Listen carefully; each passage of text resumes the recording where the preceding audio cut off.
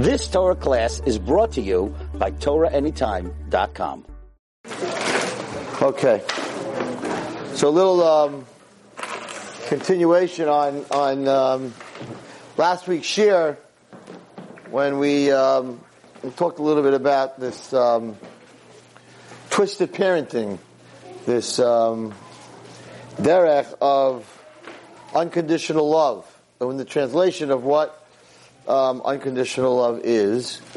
So I mentioned my friend Avi Fishoff, who teaches this method of twisted parenting. So I just want to be very clear that he's a friend of mine and that he's a firm guy and his intentions are very good. Intentions are very good. Good intentions. What does it say? The road to, yeah, right. It's paved with good intentions. The good intentions are good. He's a firm guy. He's a good guy. He opened up Home Sweet Home many years ago. I was very involved in it with boys off the street, and Mamish took care of them. Just this twisted parenting, which means you have to give your kids whatever they want and never to say no. And if they want to eat treif, you have to buy them the treif. That's apikorsis. I didn't say that Avi Fishoff's an apikoris. I said that twisted parenting is apikorsis.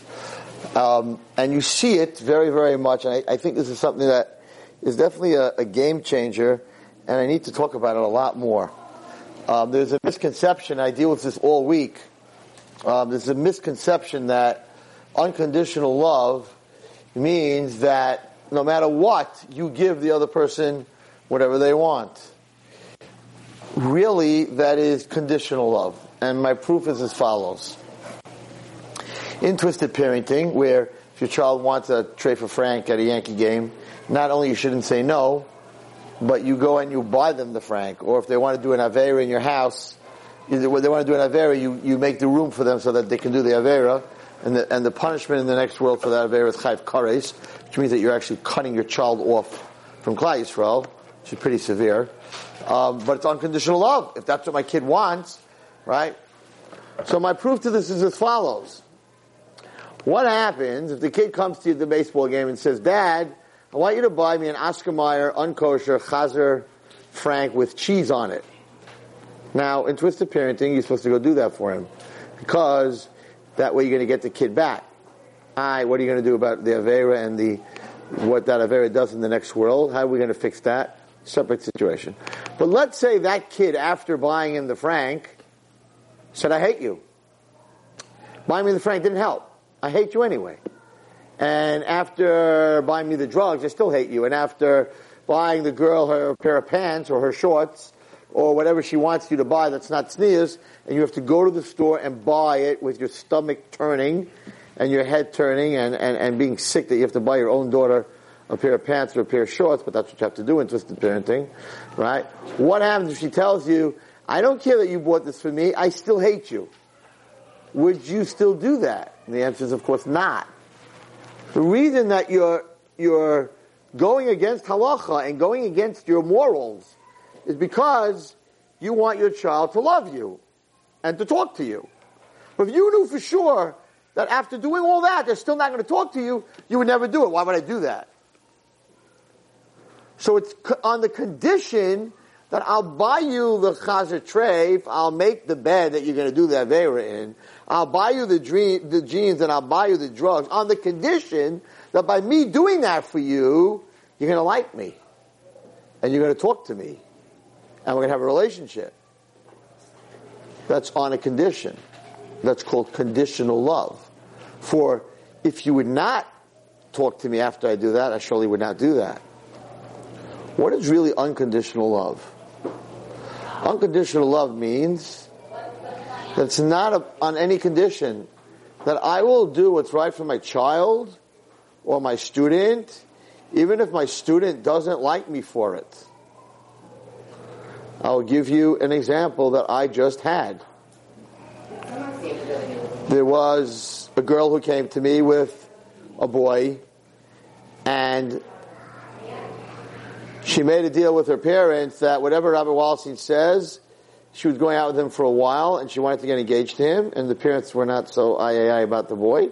So she said, whatever Rabbi Wallerstein says, we're going to follow. Coming to my house thinking that for sure Rabbi Wallerstein is going to be okay with this boy.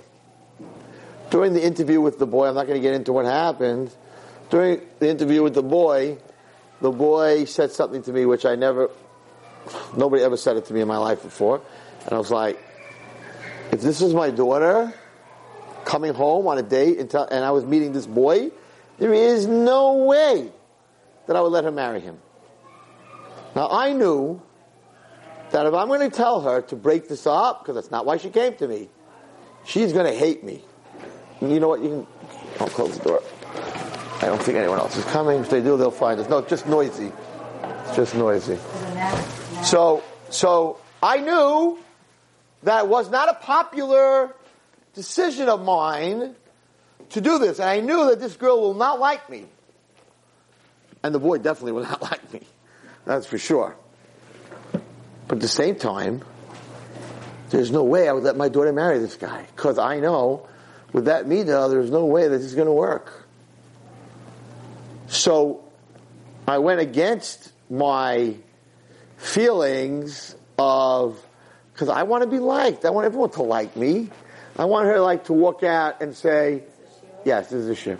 And say, wow, he's such a nice guy, and look what he did for me, and I want that. But at the same time, I'm going to do the right thing. I'm going to do what's for her. Anyway, so I walked into the room and I pulled her into the room privately, and I'm like, no way.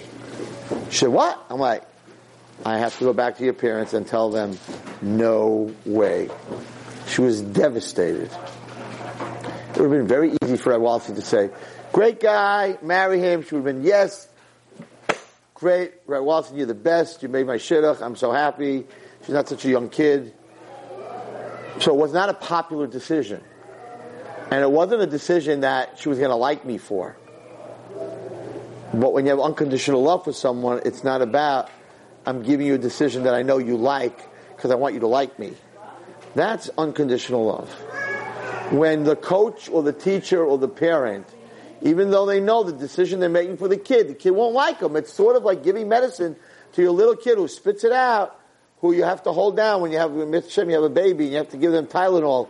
Your mama should have to hold them down. They go crazy and they're screaming and they're holding their breath and they're spitting and they're looking at you with those eyes like, I can't believe you're doing this to me. I hate you, right? I hate you. But the bottom line is, half an hour later, there's no fever. So not always your decision in life is a popular decision. It's not always a decision that people are going to like. Too many people in the leadership roles today are very busy wanting to be kosher for everyone. So they won't go out of their comfort zone and say something, right? I mean, if anyone knows about this, I do. Because when I got up that time and spoke about Zumba, and it went totally viral that Rabbi Wallerstein is anti everything, and he got up and he called the movements animal movements, and all the what's it called, the failed Messiah took me and ripped me and sent that. I mean, forget about it. I still have the text that I got from people. You blank, you this, you wow. People canceled me in Canada. I was supposed to go speak, but the Rebbitzin was a Zumba teacher. No way you come into our school. Yeah, Chicago, Toronto, and my friends were like, why? Zachariah, why? Everybody loves you. What did you have to do that for? Now there's so many people that hate you, that think that, you're anti-women, and that you're a caveman. Like, why did you say that? You were going along so well. Everybody liked you. Now people don't like you anymore. And I'm like, I only care if Hashem likes me. I don't know what you guys are talking about. So this is not about people. What I do is not to be liked by people. If it's the right thing, it's the right thing. The unconditional love to HaKadosh Baruch Hu is that I might say something that no one's going to like, and they're never going to like me again. And I told it to my wife last week. I said, there's certain things I'm saying, and that if everyone decides that they don't want to come to my shir anymore, and they don't want to hear me anymore, I'll go sit and learn. I don't have a problem with it. I don't have a problem. I'm not here to please human beings. I'm here to please HaKadosh Baruch Hu. So I think if something's right, I'm going to say it. If I think something's wrong, I'm going to say it. I'm going to be anti-abortion, even though there are girls who listen to me who go to colleges and they're very liberal, and from last week's share, they're very upset. Like, you can't be anti all abortions, and you're not a feminist, and you're a chauvinistic rabbi. And I lost a couple of people from last week who were like listening to me in very liberal colleges and places. They won't listen to Rabbi Walton anymore because he blamed the Zika virus on abortion, and the child. You heard what I said last week. I'm like, okay. So I get these emails, and my secretaries are like, oh no, here we go again. I'm like, Baruch Hashem, here we go again. I'm doing something that I'm not going to be liked for, but I'm doing the right thing. Where do you see that in the Torah? Where do you see that in the Torah?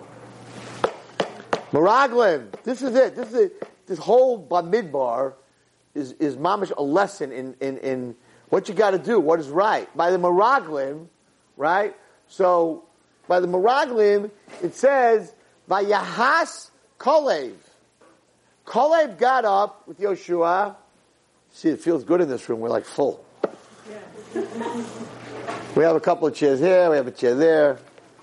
Baruch Hashem. All right, maybe we'll always give the chair here. Here, you got 3 chairs over here. Sit in front. Don't worry. It's not like school. Yeah, we're good. So by the Meraglim, right? So you have all the Meraglim coming back, and the Jews are on fire, and like, we're not going to Israel, and that's it. You took it. No, don't sit on the floor. Sit here. Don't sit on the floor. Now I'll sit on the floor. Now I'll sit on the floor. The floor, if you're an Avil, you sit on the floor. That's why. Now I'll sit on the floor. Anyway, my father used to go crazy when I used to walk around the house in socks. Because it's brought down, you're not supposed to walk around the house in socks, because an Avil walks around the house in socks. So he used to always make me put on shoes. No socks. No walking around in socks in the house. That's where it comes from. But anyway, so by the Meraglim, so you have 10 Meraglim, everyone's on fire, we're not going to Israel, Moshe took us out to die, by Yahas Kalev. And Kalev gets up, knowing that he's about to go against everything that these other 10 guys stood for. The Jews are already on fire and rebelling, and he gets them and says, no, it's not true what they're saying. We could do this, Hashem will help us. It's not true, the land is good, the land is beautiful, we can capture it. So what does it say? What does it say in the pasuk? They wanted to kill him. They wanted to kill him and Yoshua. Fantastic proof. I heard it today. Fantastic proof to spiritual DNA. You ready for this? Why did Yoshua get rewarded more than Kalev? Kalev got Hebron, right? Because Kalev, when he went to Eretz Yisrael, the first thing he did is he went to the Maras HaMachpelah to daven, right? That was the Ruach Acher. Yoshua became the leader of Klal Yisrael. So Yoshua got more than Kalev. But the two of them, in fact, Kalev was the one who got up, right, and said it's a good land. Yoshua couldn't. The reason Yoshua couldn't get up and say anything, because if Yoshua got up and said that what the spies are saying is a lie, the Jews would have said, sure, you want to go into Israel, because Moshe is going to die before he goes into Israel. You're going to become the leader. So that's why you're telling us it's good land. You're Negea B'davar. You're looking for your gain. So Yeshua couldn't get up because he was Negea B'davar. He's going to get up and say it's a good land. The Jews are going to say, sure, you want us all to go to Israel now? And Moshe will die because everyone knew that Moshe wouldn't go into Israel and you're going to become the leader. So he couldn't say anything. But Kalev could say something. So Kalev got up and Kalev said, I'm not here to be popular. And they're going to stone me to death like they did by the Egel. He said, but it doesn't matter. I'm standing up for HaKadosh Baruch Hu. But why did Yoshua get a bigger reward? Perfect proof. It's going to be in the book of Mitzvah Hashem on spiritual DNA. You ready for this? Because it's brought down. I don't know. Someone quoted it to me today. I don't remember where he saw it. It's brought down like this. What Shevet? Where did Yoshua come from? So he came from Yosef. Yosef, one of his big sin was that he spoke Lashon Hara. So it was in Yoshua's genetics to speak Lashon Hara from where he came from. Yosef spoke Lashon Hara on his brothers.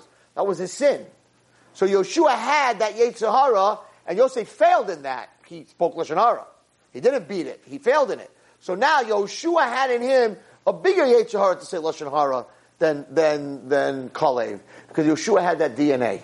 Yeshua had the DNA from Yosef. It's a proof again on DNA that because Yosef, if you think about it, so Yosef spoke Lashon Hara. What does that have to do with Yoshua? He's so many years later, and the answer is, yeah, what you do has a big effect on your children.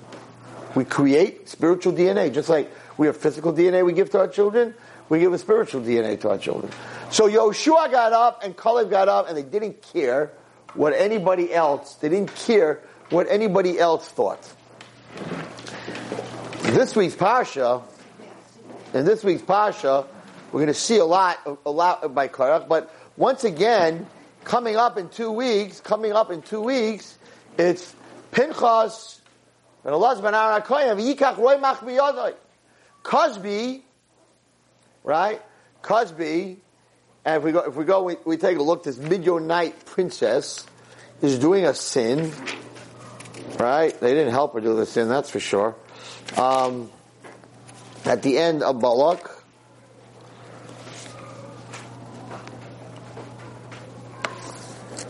actually in the beginning of, it just says the Ish, in the beginning of B'Shem Ish Yisrael, Zimri ben Soli, he was the head of Shevet Shimon.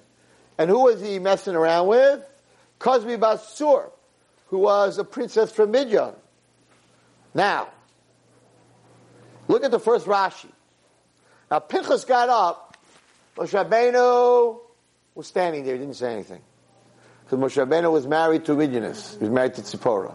So he couldn't give them Musar about a Midianist because he was married to a Midianist.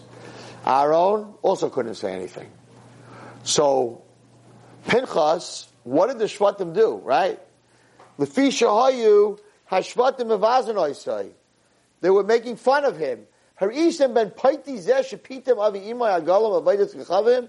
at this guy. He comes from Yisro, who used to stuff animals to bring them for Avodah Zarah.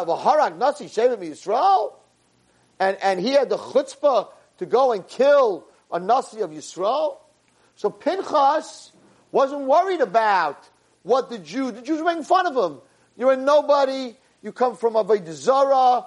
Who do you think you are to do what you did? And not only that, the Medrash says that they tried to kill him. Shevet Shimon wanted to kill him. Hashem had to make a crazy miracle, but they weren't able to kill him. Pinchas stood up for Hashem. That's unconditional love. It's not about, I want you to like me. I don't care if you like me, you don't like me. I have to do what's right. And because of that, he became Eliyahu Hanavi. Pinchas became Eliyahu Hanavi. Eliyahu Hanavi lives forever.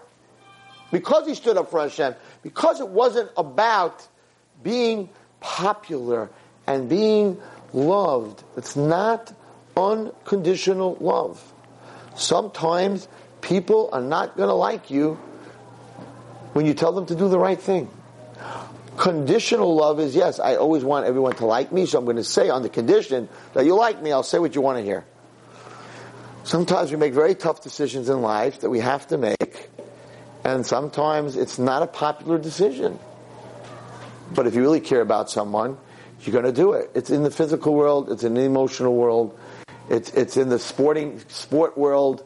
I had a coach who pushed me very hard.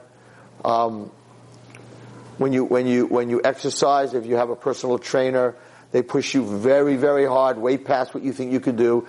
And the famous words is, I can't anymore, I can't do this anymore. And they're like, well, you have to. Then they push you, and at the end of the day, you feel great.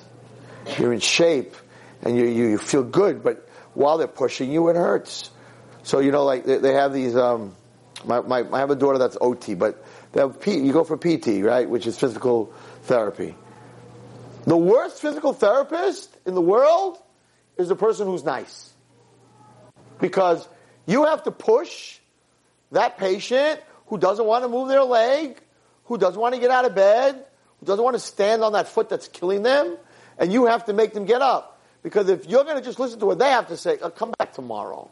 I can't do it today. It really hurts. I'm so tired. Had a bad night. And I don't care what kind of night you had. You're getting out of your bed. No, please. Okay. I care about you. Just lay there. Just lay there for another day, another month. Person doesn't get better. So the real good PT is a slave driver.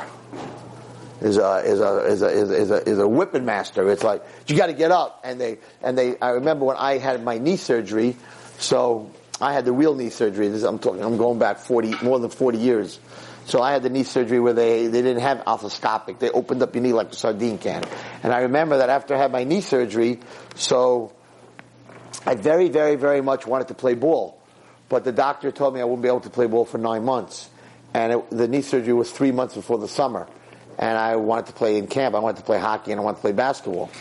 And I remember my foot was so swollen because it was cartilage and ligament, whatever. And the doctor said to me, listen, there's no way I'm going to let you play ball in 3 months. He said, the only thing I can tell you is if you do this exercise called quad exercise, where you sit on a table and you put a weight on the bottom of your foot and you have to lift it up, and you build your quads, which is your thigh. If you build that muscle very, very big, then it holds your knee. In other words, there's no pressure on your knee. So if you do your quads like a Meshugana, right, we'll see. So I was still in yeshiva at the time, and I remember going out of class every hour for 20 minutes, sitting on a table, and I had my weights, and I wanted to play ball. And it hurt, because you weren't supposed to do more than 5 pounds at the bottom of your foot. After a week, I had like 15, 20 pounds on there, because I wanted to play ball, and it hurt so much.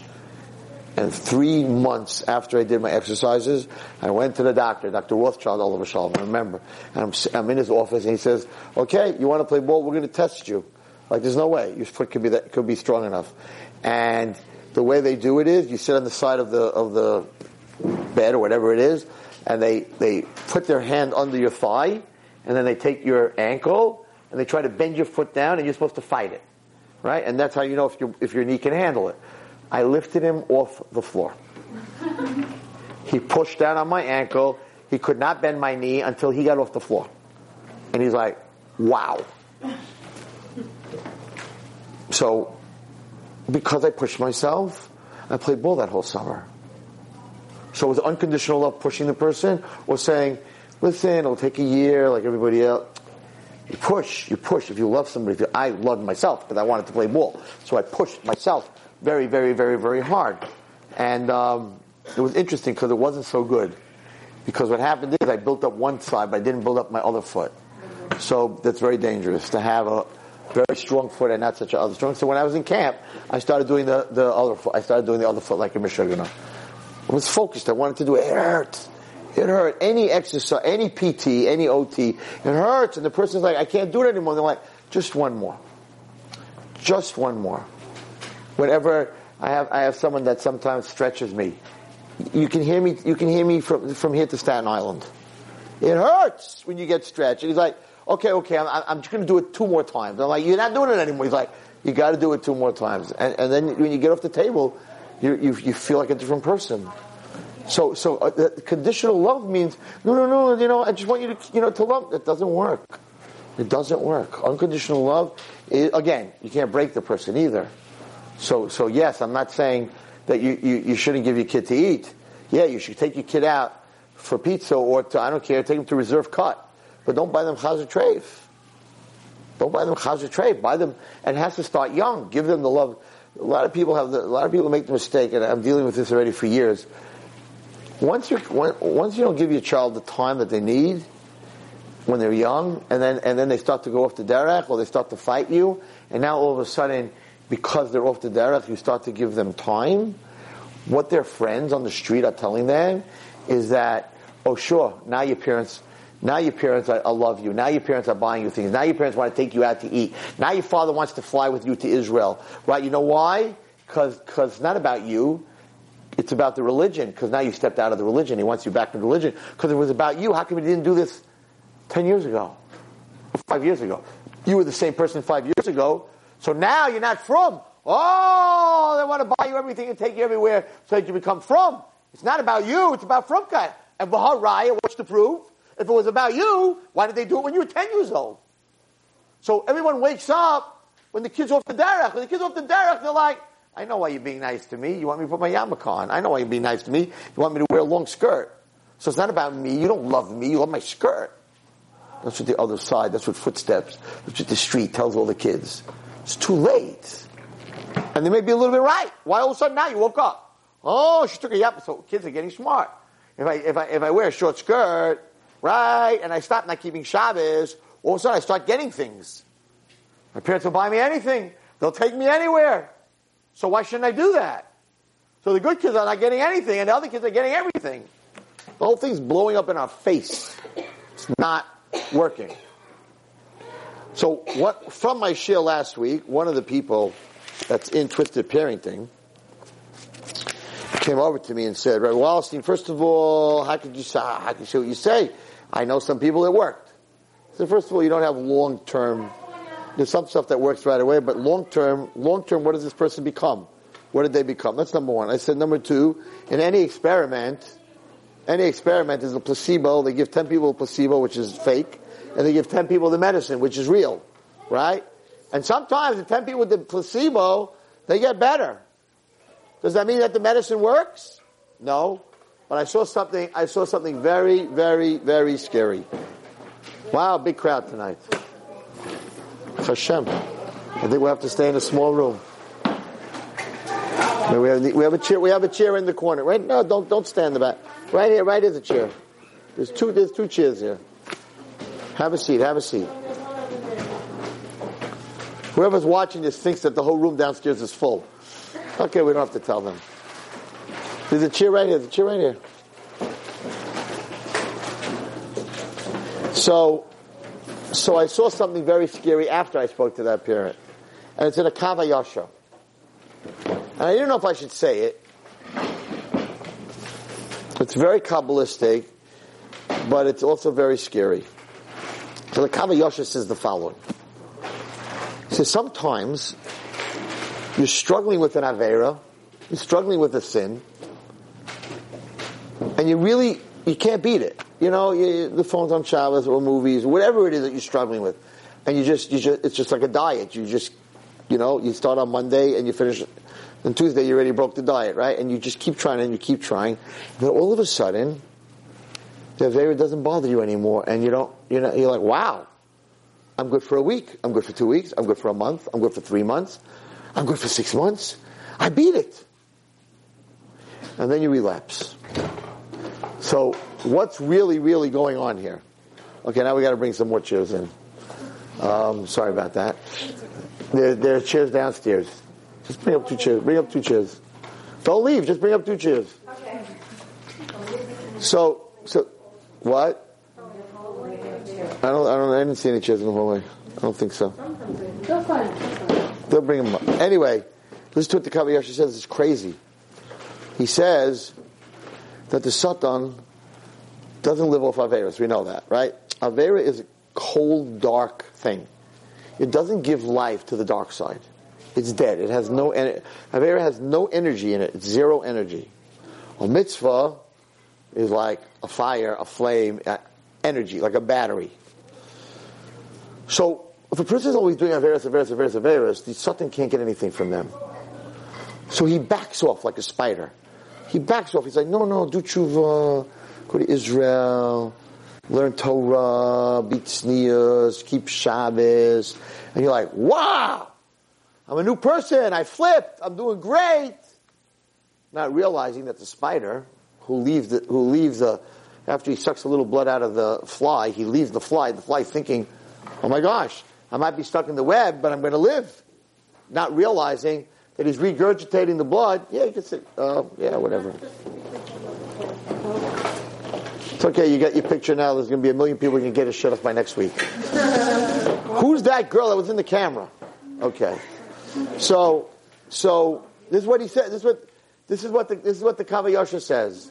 Kavayasha says, then he comes back and you relapse and he takes all the Kedusha that you got. It's like, whoa. You hear what's going on here? He lets you go, and all of a sudden you're like, wow, I got this thing beat. And he waits, and he lets you build up your Kedusha, and then he comes and you relapse, and he takes it all.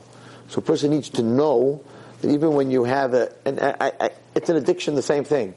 When a person, the rate of relapse and addiction coming from a rehab, most of them is 80 to 85% relapse. And then the next time, the way they look at success is how much time between relapses. In other words, the first time the drug addict relapsed after 30 days, the next time after 90 days, the next time after a year, the next time after 2 years, and that's success. So don't think because you all of a sudden feel like, wow, I got this thing beat. Be careful. It could be a trap. So be careful that he might come back. And it might become a struggle again. So when you have a situation like twisted parenting, and the Satan knows that if 5 parents are going to be successful and get up and talk about their success, he's going to get 500 more to give their kids chazer or buy their kids drug, whatever it is. He'll sacrifice. He'll make sure that 5 of those kids become frum. Because then everyone can say, look, it works. Oh, then I'm going to do it too. Here's a franc. Here's some chazer. So he's a master planner. So that 5 kids became from this doesn't prove anything whatsoever. We don't know if they would have become from anyway or not anyway. It's a kaviyosha. But definitely, when you bring someone to do an avera, so my proof, and this is what I told this parent, I said, let me tell you something. Moshe Rabbeinu was very holy. He was born. He needed to nurse. He was put into the Nile River. He was taken out of the Nile River. He was crying. He was hungry. He needed to nurse. So it says that Batya, right, the daughter of Paro, had Egyptian nursemaids. And they tried to nurse Moshe Rabbeinu. And he wouldn't take. And that's when Miriam jumped up and said, he's a Jew, I can get you a Jewish nurse. And she ended up bringing her mother, and Moshe's mother was the one who ended up nursing him. But the Medrash says that the first one that tried to nurse him, 1 drop of milk went into his mouth and landed on Moshe Rabbeinu's tongue. And because of that, Hashem had to burn his tongue. The spot that the milk landed on had to be burnt out of his mouth, because a mouth that speaks Torah can't have the tummy milk of a guy.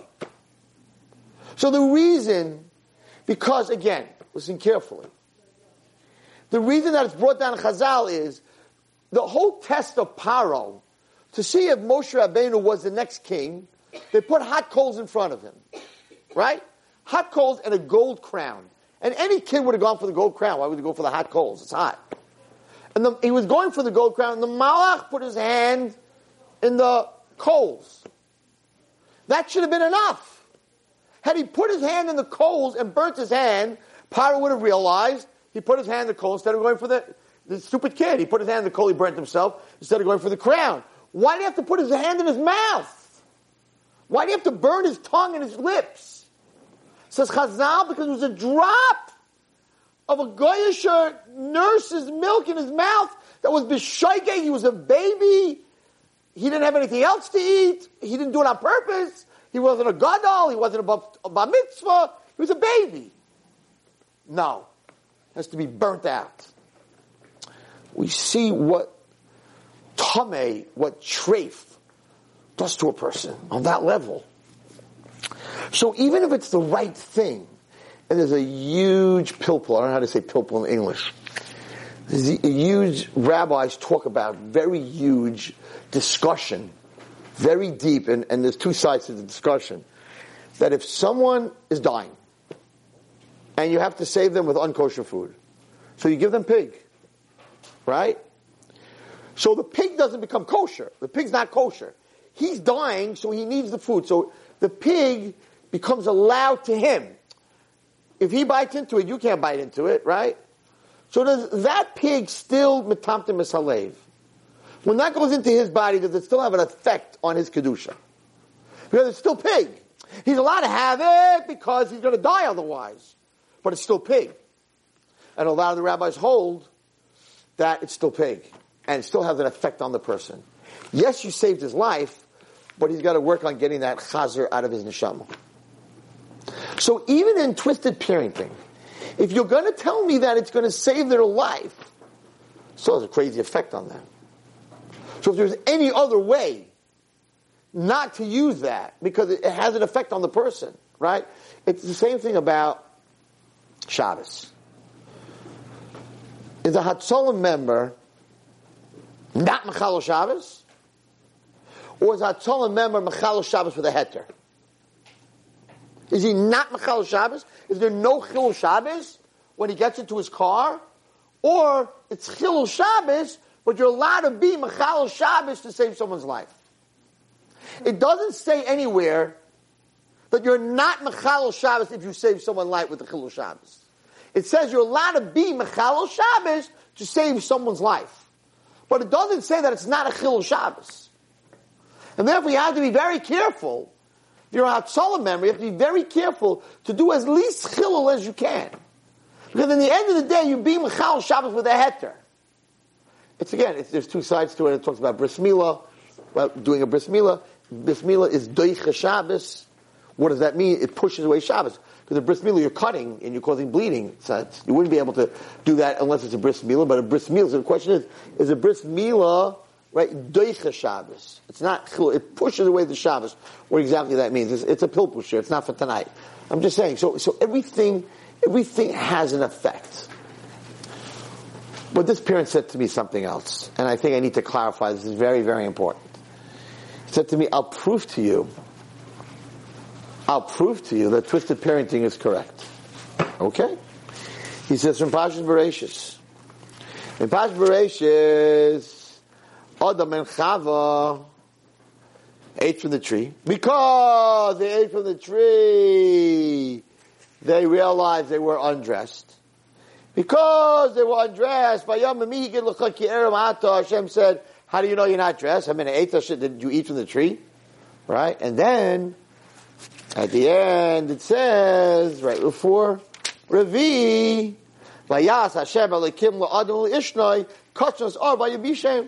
Hashem went ahead with his own hands and made them clothing.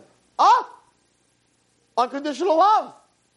They ate from the tree, which caused them to realize that they're not wearing clothing. And Hashem, who they sinned against, He loved them so much, He made them the clothing. Twisted parenting. Twisted parenting. Look, Hashem loved them, so He gave them the clothing, even though the reason they needed the clothing was because they sinned. I said, I hate to tell you, but you didn't listen to my share on this. I said, number one, Hashem threw them out of Gan Eden. If you want to really get down to it, He threw them out of the house. They were living in Gan Eden. Life was great. They did something they weren't supposed to. Hashem said, goodbye, and you're never coming back. And He put two angels at the gate of Gan Eden, and He took a sword, and He turned it over, right? The Cherev HaMa'apeches, and He said, no human being is ever coming back here. So number one, God wasn't twisted parenting. He threw them out of the house. And He never let them back. That's number one. Number two, He told her that every single month you're going to have pain. And when you give birth to children, you're going to have pain. And your husband is going to be your boss. And Adam, you are going to work with your hands and your feet. And you're going to work with the sweat of your brow. And you're both going to die. Now, if God really loved us unconditionally, He should have said, oh, you ate from the tree? Okay. I forgive you. You can live forever. Come back to Gan Eden. Let me make you a nice house. And don't you have to ever work. And the woman should just give birth without any pain. God didn't create a world like that. God created a world with consequence. It's not punishment. There's a consequence. You lived in Gan Eden. You did not have to work. Everything was done for you. As long as you didn't eat from the Eitz Hadas, there was no consequence. There was no reason for you to ever go work. Imagine, we would be sitting now, we'd be just learning and enjoying the world, and there'd be peace in the world, everything would be great. But when you ate from the Eitz Hadas, you cracked the foundation of the world. And because you did what you did, you cannot live in Gan Eden. You cannot live in Gan Eden. It's not a place for the person that you are now to live anymore. It's for the person that I created, but not the person that I was now. And you were in a place that you didn't have to work in Gan Eden. But now that you did what you did, you have to work. Every man has to go to work. Hashem did not say, no, don't worry, I'll take care of everything. Because in a world of consequence, the way that Hashem created the physical and spiritual world, every action has a reaction. The first thing you learn, the first lesson that you learn in physics is every action has a reaction. So Just like in the physical world, you can get a chair from downstairs, and you can sit here. So every action has a reaction. It's the first thing you learn in physics. What does that mean? A punishment? Is that a punishment? It's not a punishment. Every action has a reaction. So in the physical world, every action has a reaction. In the spiritual world, every action has a reaction. You ate from the Eitz Hadas. The reaction to that is you cannot be in Gan Eden. You have to work. In Gan Eden, you did not have to work. Everything was there for you. Once you're out of Gan Eden, the consequence of living out of Gan Eden is you have to plant. In Gan Eden, you don't have to plant, but now you're not there anymore. So the consequence is that you're in the North Pole. You got to put on a coat. That's the consequence. It's not a punishment. That when it's cold outside, you have to put on gloves and a scarf and a hat. No one's punishing you. It's the consequence of in the winter when you walk out. You have to wear warm clothing. So Kosh Baruch Hu didn't change the consequence here. The consequence is you did what you did. He never backed off Hashem. He said when Mashiach comes, when you earn your way back into Gan Eden, when Mashiach comes and you earn it, it's not a freebie. Either the world will be destroyed, or you'll earn to get Mashiach. When you earn it, then you'll come back to Gan Eden. But until then, you're out. Out. Does that mean Hashem hates us? It means He's not as good a parent as a person who's doing twisted parenting. You're better than God. No, just the opposite. Without consequence, there's no growth. There's no growth. It doesn't work that way. When you enable someone, you are hurting them. You are not helping them. It is just the opposite. These children grow up and expect everyone to do everything for them. And when they have to do something for themselves, they have no idea how to. That's terrible. That's evil. Not giving a person the ability to live their life and make decisions and grow. To enable them and to carry them the whole time. If you carry your child the whole time and you never put him down, he will never walk. Are you a good parent? You're an evil parent. You're an abusive parent. That you never allowed that child to walk. And now the kid's going to crawl for the rest of his life because you held him the whole time. That's not a good parent. That's enabling. Hashem doesn't enable. He doesn't enable. I spent a whole Shabbos this Shabbos. Because of last week's share, there were things that bothered me. I spent a whole week learning, a whole Shabbos, and after actually my share, hours and hours and hours in Rav Chaim Vital in Sefer Gilgulim. Because we spoke a lot about Gilgulim. This week's Parashat is the biggest week in Gilgulim. I'll end up with the big Gilgul that happened this week. But in the Sefer Gilgulim, it's very hard to understand that a person has to come back here and work again and fix again and fixing and working and Gehenna is not even mentioned in the whole Torah, but there is a place called Gehenna. And I don't want my God to be an evil God.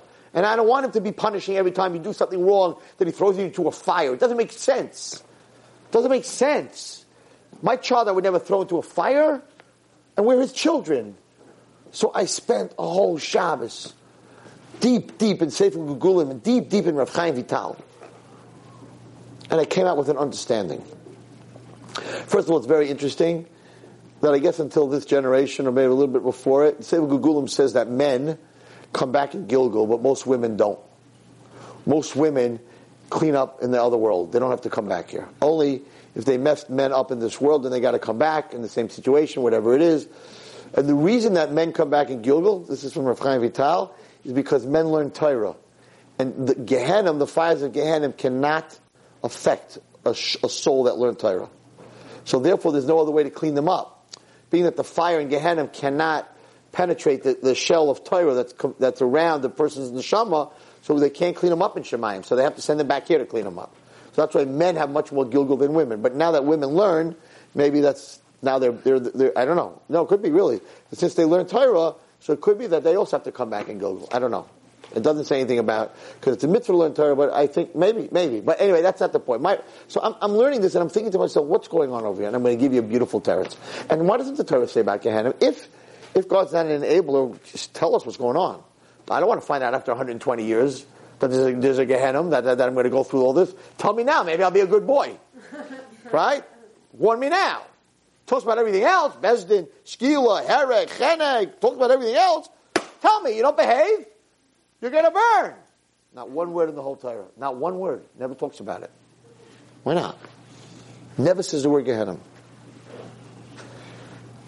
Here's the teretz. I'm going to give you a mashal, a parable. So this guy's going to a huge wedding. It's the biggest wedding. It's the fanciest wedding. It's the richest people. You're talking about Lamborghinis and the most beautiful cars. It's in Miami. And all the big shots and all the rich people are coming to this wedding. And everyone's dressed to kill. Silk suits. The most expensive Armani, Canali, the most expensive suits and shoes. It's like the wedding of the century. And this guy comes to his closet and he's going to the wedding. And this guy's coming to this closet, and the suits are talking. Okay, listen to this. It's perfect mashal. And the suits are all talking to each other. And every suit says, I want to go to the wedding. Right? Every suit, what? I'm nicer than you, I'm nicer than you, I'm double-breasted, I'm black on black, I'm that. Each suit wants to go to the wedding. And there's this one suit, and he's looking 2 days before the wedding, he's looking through his suits and he's trying to decide which suit he should wear. And they're all fighting. Each suit wants to go to the wedding. What happened? His favorite suit, he had worn the Shabbos before. And he was at a Kiddush, and someone dropped some cholent from his plate on his suit. And it was full of cholent stains. And he looks at the suit and he says, oh, I would love to wear this suit, but it's full of stains. And all the other suits are like, yeah! So he's going to pick one of us. And the suit that wants to be chosen is saying, why don't you just take me to the cleaners? Take me to the cleaners. But of course he can't have the suit. And he's looking at it, and he's looking at his other suits. He's like, you know what? Really like the suit. I just bought a tie for it. I'm going to take it to the cleaners. And the other suits are like, no! No, don't let him go to the cleaners. Go to the cleaners. He's definitely going to wear that suit. Now, takes the suit to the cleaners. And I don't know if you ever know what goes on in a suit in the dry cleaners. They spray it with chemicals, and they put it into this dry cleaning machine, and it goes and it tumbles for like half an hour, and then it comes out, and then they hot press it, in these hot pressers, right? And then they put it in a plastic. Is the suit being punished? The suit's being prepared so that it can come to this beautiful wedding with all the other suits. The suit's being prepared so it can be chosen.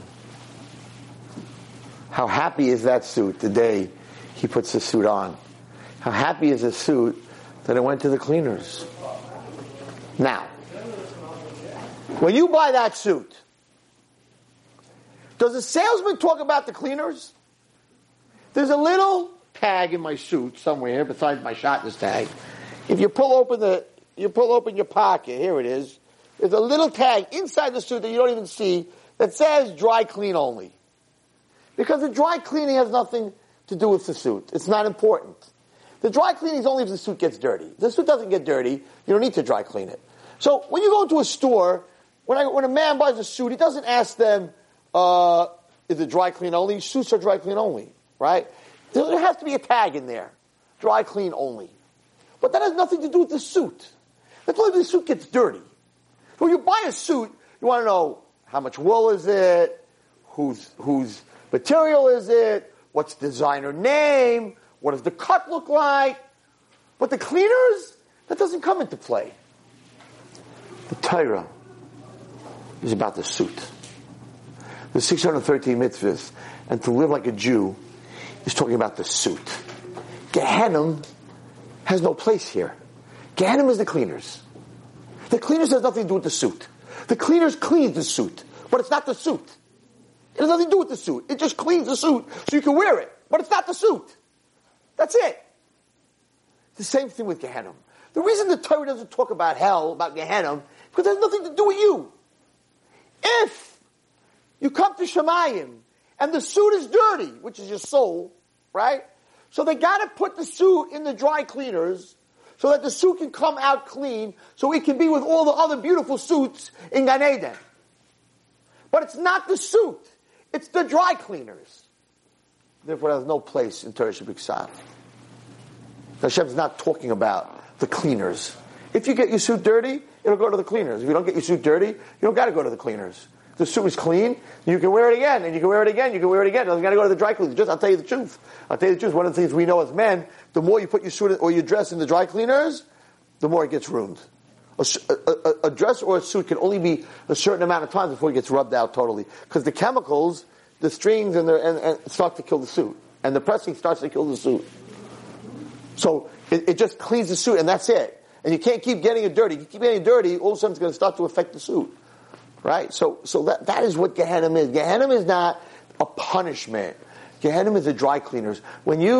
I went this morning, because I gave the shill last night, and I had my bag of dry cleaning, and I gave it to the dry cleaner. I'm like, you won't believe it, I gave a whole class on this last night. He's like, really? What'd you say? I'm like, no, it's not. He's a Chinese guy. I'm like, it's not really that important. I'm not going to really get into it, whatever it is. Start telling him a suit is a person in the shul, he's going to think I'm not in my mind. Right? Whatever it is. But I didn't get my suits to get punished. I'm not punishing my suits. I'm cleaning my suit so I can wear it this Shabbos. I can wear it on Shabbos. Otherwise, I can't wear it on Shabbos because it's dirty. That's what Gehenna is. It's not a punishment. And after learning in the Sefer Gugulim, Rav Chaim Vital, that I understand all Hashem wants is that neshama should come to the wedding and should be with all the other beautiful suits. That's all. That's the whole thing. So if the neshama can't go into Gehenna to get clean, so it has to come back down to this world. It would much rather get clean than come back into this world. Because this world, you can come back out and come out dirtier than you came in. When you go to the dry cleaner, the suit's going to come out cleaner. But that's Gehenna is the dry cleaner. This world's not the dry cleaner. So sometimes you can come back a lot worse than when you, right? So a person has to try to make sure that doesn't happen. Now, where this week do we see this? So very, very beautiful. We'll end with this. Oops, wait, okay. We'll end with this. It says in Parashat Bereshis, Ve'el Kayin, Hevel Hevi Gamu B'Charis Sinai. Hevel brought from his carbon. Kayin, Hashem did not take from his carbon. V'Yiplu Panav, he became angry. V'Yom Hashem al Kayin, why are you angry? And he went out and he killed his brother. He killed Hevel. Okay. Hashem al Kayin. Hashem says to Kayin, "Hey Hevel achicha, where's your brother?" Famous saying, right? Lo yadati, I don't know. Hashem achi anachi, am I my brother's keeper? I have no idea where he is. Hashem said, "Really, you don't know where he is?" Hashem said, "Me asisa, what did you do? Kol de me achicha to akim elayim en hadama. Your brother's voice is crying to me from the ground. Whatever that means. He was dead. How is he crying? But whatever that means, he's crying to me from the ground." And now, Oro Atom and Adama Ashepasa is Pia. Listen carefully to the words. The ground should be cursed that opened up its mouth. Lakachas is the me'achichem yadecha. That opened up its mouth to accept the blood from your brothers. Okay. Now, in this week's Parsha, in Parashat Korach, it happened again. The mouth of the earth opened up and swallowed Korach. And it uses the same words. It says, there's so much in Korach to talk about. Hashem said, go away from it. But tibaka adama, but tiftach ha'aretz is piyah. And the earth opened up its mouth, but tivla oisam, and it swallowed them. Okay? Now, here it says the earth opened up its mouth. And here it says the earth opened up its mouth. Now you need to know that it wasn't an earthquake, and it wasn't a volcano, and it wasn't anything like that. Because what happens in a volcano is when the earth opens up, something comes out. Lava. What happens in a geyser when the earth opens up? Hot springs, water, geysers, right? Here, nothing came out. The earth opened up a mouth, like two lips, opened up, swallowed them, and closed. There was no earthquake. There was no ground shake. There was no ground shake. It doesn't say in the Torah the ground shook, and nothing, when the earth opened up, nothing came out. So this was a new Bria. As Moshe said, it will have to be a new Bria. Now, there's a mission in Pirkei Avos, and the mission in Pirkei Avos in the 5th parak says there were 10 things created Ben Hashmash at Erev Shabbos, the last minute of Erev Shabbos. Pi Asan, the mouth of the donkey in Parashat Balak, and Pi Haaretz. So the mouth of this earth, this weird creation where there's like lips in the ground that opens up and swallows someone, this was created the last second before Shabbos. But the Mishnah says there was one mouth created before Shabbos. But here we see two mouths. We see one by Noah, one by Cain and Havel, swallowed up, and we see by Korach. How could that be? Mishnah says there was only one mouth. So the Medrash says it was the same mouth. That where Havel got killed and the earth swallowed up his blood was the same place where Korach got killed and Korach was swallowed up. Not only that, listen carefully. When you come back in Gilgal to fix the tikkun, to fix what you did wrong the last time, it has to be the exact same situation. Otherwise, it's not fair. Whether you fail or pass, well, it was different than last time. You can't compare. So it's it has to be done. It has to be in the exact same place, with the exact same type or avera, but the outcome is up to you. What was the fight between Cain and Havel? Why did Cain kill Havel? Because Cain was jealous of Havel. Why was Cain jealous of Havel? Because Havel's korban that he brought was accepted by God, and his korban was not. What's the fight between Korach, and who says Korach was a Gilgal of Cain, and Moshe was a Gilgal of Havel? What was the fight?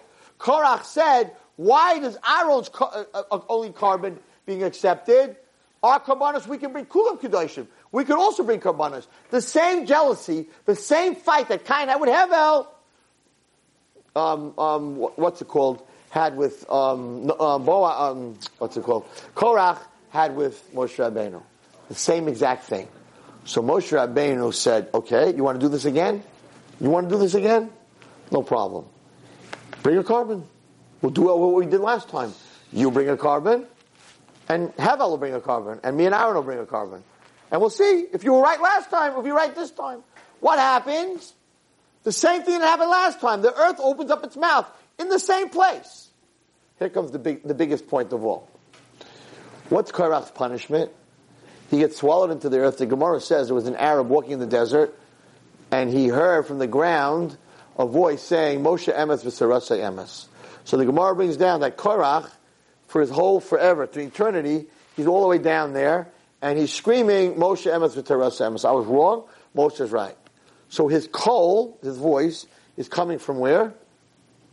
From the earth. Last time, in Parashat Bereshis, when it had Cain and Havel, what did HaKadosh Baruch Hu say? Hashem said, Vayomer mo'asi, so what did you do? Kol demei achicha tzoakim alai min hadama. The cries of the voice of your brother is coming from the earth. So Hashem said, that's what you caused last time. Now I gave you a chance to correct it and you didn't. Now you, mida keneged mida, your voice will come crying from the earth like Havel's voice, like Havel's voice was crying from the earth that you killed. Exactly in the same situation, exactly in the same place, exactly the same Yetzer Hara, and he failed again. Had he passed it, he would have fixed what happened, and he failed again. And that's what, when a person goes through a tikkun in a Gilgal, he always ends up, that's what they call, when you see somebody that you think you've seen before, in English there's a word for it, what do you call it? Deja vu. Right. You meet this person. Deja vu is a situation. Right? Okay, whatever, I'm sorry. So, whatever. But, so, when we're struggling with something that we're having a very hard time overcoming, it's usually part of that. But that is a tikkun that Hashem is giving us. It's the cleaners. He's giving us a chance to fix it. The worst thing that a person can do would be to throw that chance back at him. So when you're struggling with something, or to go off the derech, that is not going to fix anything. Just the opposite. So we have to understand that HaKadosh Baruch Hu, He created a world, and if you learn anything in biology or chemistry or physics, He created a world with consequence. There's an order in the world. And 1 + 1 = 2. And there's certain things in the chemistry, ions, whatever you call that. What is that called? We have all the different chemicals. The periodic table. The periodic table is a very finite thing. The periodic table is a very finite thing. Mathematics is a very finite thing. Gravity is a very finite thing. He created a world with rules. There are physical rules, emotional rules, and spiritual rules. There are rules in this world. And rules cause consequence. Rules equals consequence. And therefore, we have to realize that whatever we do in this world has a consequence. And the Gan Eden and the Gan Eden and Gehenna is just a consequence of what we're doing. It's not what we're doing. It's the consequence of what we're doing. And His love for us is unconditional, because as much as it hurts Hashem to watch sometimes that we're in pain to get where we're going, but if He knows at the end game that Yisurim, that pain, will end up bringing that neshama to fruition, it's not always, it's not always the popular decision. Not always what God does is popular. It's not about being popular. It's about doing the right thing.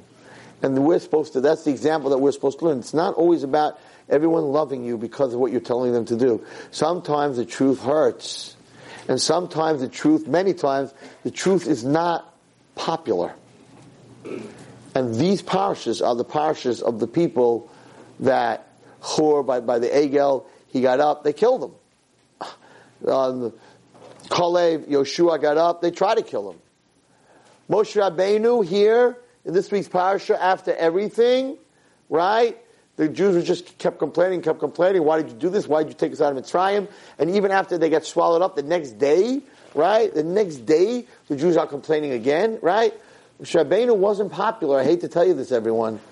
No, he wasn't. If you look at the end of, he wasn't popular. Aaron HaKohen was popular, Rashi says. Aaron HaKohen, when he died, the women cried. The women mourned. When Moshe Rabbeinu died, they didn't. Rashi says it because when Aaron died, he was the one that made peace, and he was very nice, and he was very soft, and he was very sweet, and he made peace between husbands and wives. So they really cried. But by Moshe Rabbeinu, they did not cry. Yeah, I'll read you the Rashi. Imagine that. Moshe Rabbeinu, he did everything for us. So many times we were supposed to be destroyed. He did everything for us. There was no one that loved Klal Yisrael besides God that loved Klal Yisrael more than Moshe Rabbeinu, right? And you'd think that when he dies, anyone today who dies, they get up and they make speeches for hours. You're sitting there by the Levaya, they're giving a eulogy like you never heard, right? So you would think Moshe Rabbeinu took us out of Mitzrayim, Kriyas Yamsuf, saved us 100 times from being destroyed by Hashem, prayed, put his life on the line, right? Yeah, you want to hear his whole eulogy? They cried for 30 days. And they stopped crying. Says Rashi, B'nai Yisrael, Haskarim. Only the men were crying. Since Aaron made peace, so the whole base Yisrael. Here it doesn't say the whole base Yisrael. What does it say about what's his eulogy? Anyone here know his eulogy? There is no eulogy. There's no eulogy about Moshe Rabbeinu. It doesn't say Vayamas Moshe, who did Kriyas Yamsuf, and all. It says Vayamas Moshe Eved Hashem be'eretz Moav al pi Hashem. That's it. Moshe died, the servant of Hashem in the land of Moab, at the al pi Hashem through the Shika. Peh al peh. No eulogy. What's going on here? How could it be that our leader, how come no one ever asked this question? Our leader died, Moshe Rabbeinu, the end. It's the end of the Zayis HaBracha, the end of the Torah, right? He's been around since Shmos. And Moshe died, who took us out of Mitzrayim, who split the Yam Suf, who saved us, protected us, who brought the Aseret Dibros from Har Sinai, who was in Shemayim for 40 days. Oh, we could give a nice eulogy. Nothing. Nothing. Except 2 words. Eved Hashem. The greatest compliment was calling Moshe an Eved Hashem. Because an Eved doesn't do things that are popular. An Eved works for his master. He does things that are popular and he things that are not popular. He tells people, I'm sorry, my master is sleeping, you cannot come in, but I have an emergency, I'm sorry, I work for him and nobody can come in. Who do you think you are? What do you think you are? An Eved cleans the toilets and he shines the crown of the king. An Eved comes in and out all the time. The Eved, right, you can go to the biggest Rebbe, you can't get in, But the maid, she's in the room all the time because she's cleaning the room. She gets in and out. She goes in and out. You want to get in, you can't get in. And the Eved goes in and out because the Eved does everything. So the biggest compliment from Moshe Rabbeinu is not that he did the big things that everyone's like, wow, we love this guy. Took us out of Mitzrayim. Yam Suf. Wow. That's people pleasers. Eved Hashem. He did everything. The stuff that people liked and the stuff that people didn't like. It didn't make a difference. Because when it's unconditional love, it's not about what people think. It's unconditional love for HaKadosh Baruch Hu. May we all be zoicha to reach that level in our emotional state to serve God, even sometimes when serving Hashem and standing up for Hashem isn't popular. Because the reward for that is what happened to Pinchas ben Elazar ben Aaron HaKohen, is to become an Eliyahu Hanavi, is to become Shalem. Hashem said, Brisi Shalom. Shalem, he had a Brisi Shalem. What is a person who is whole? A person who is whole is a person who serves Hashem, whether it's popular or whether people are making fun of them. Who do you think you became? What are you? Why are you wearing a dress that's so long? You became, right? It's not popular. My friends don't like it. It doesn't matter. It has nothing to do with it. Shalem means that I'm whole, whether people like it or they don't like it. If I'm doing the right thing, it's not about being popular. It's about serving Hashem. May we all have the schus to get to the level of serving Hashem with unconditional love. You've just experienced another Torah class brought to you by TorahAnytime.com.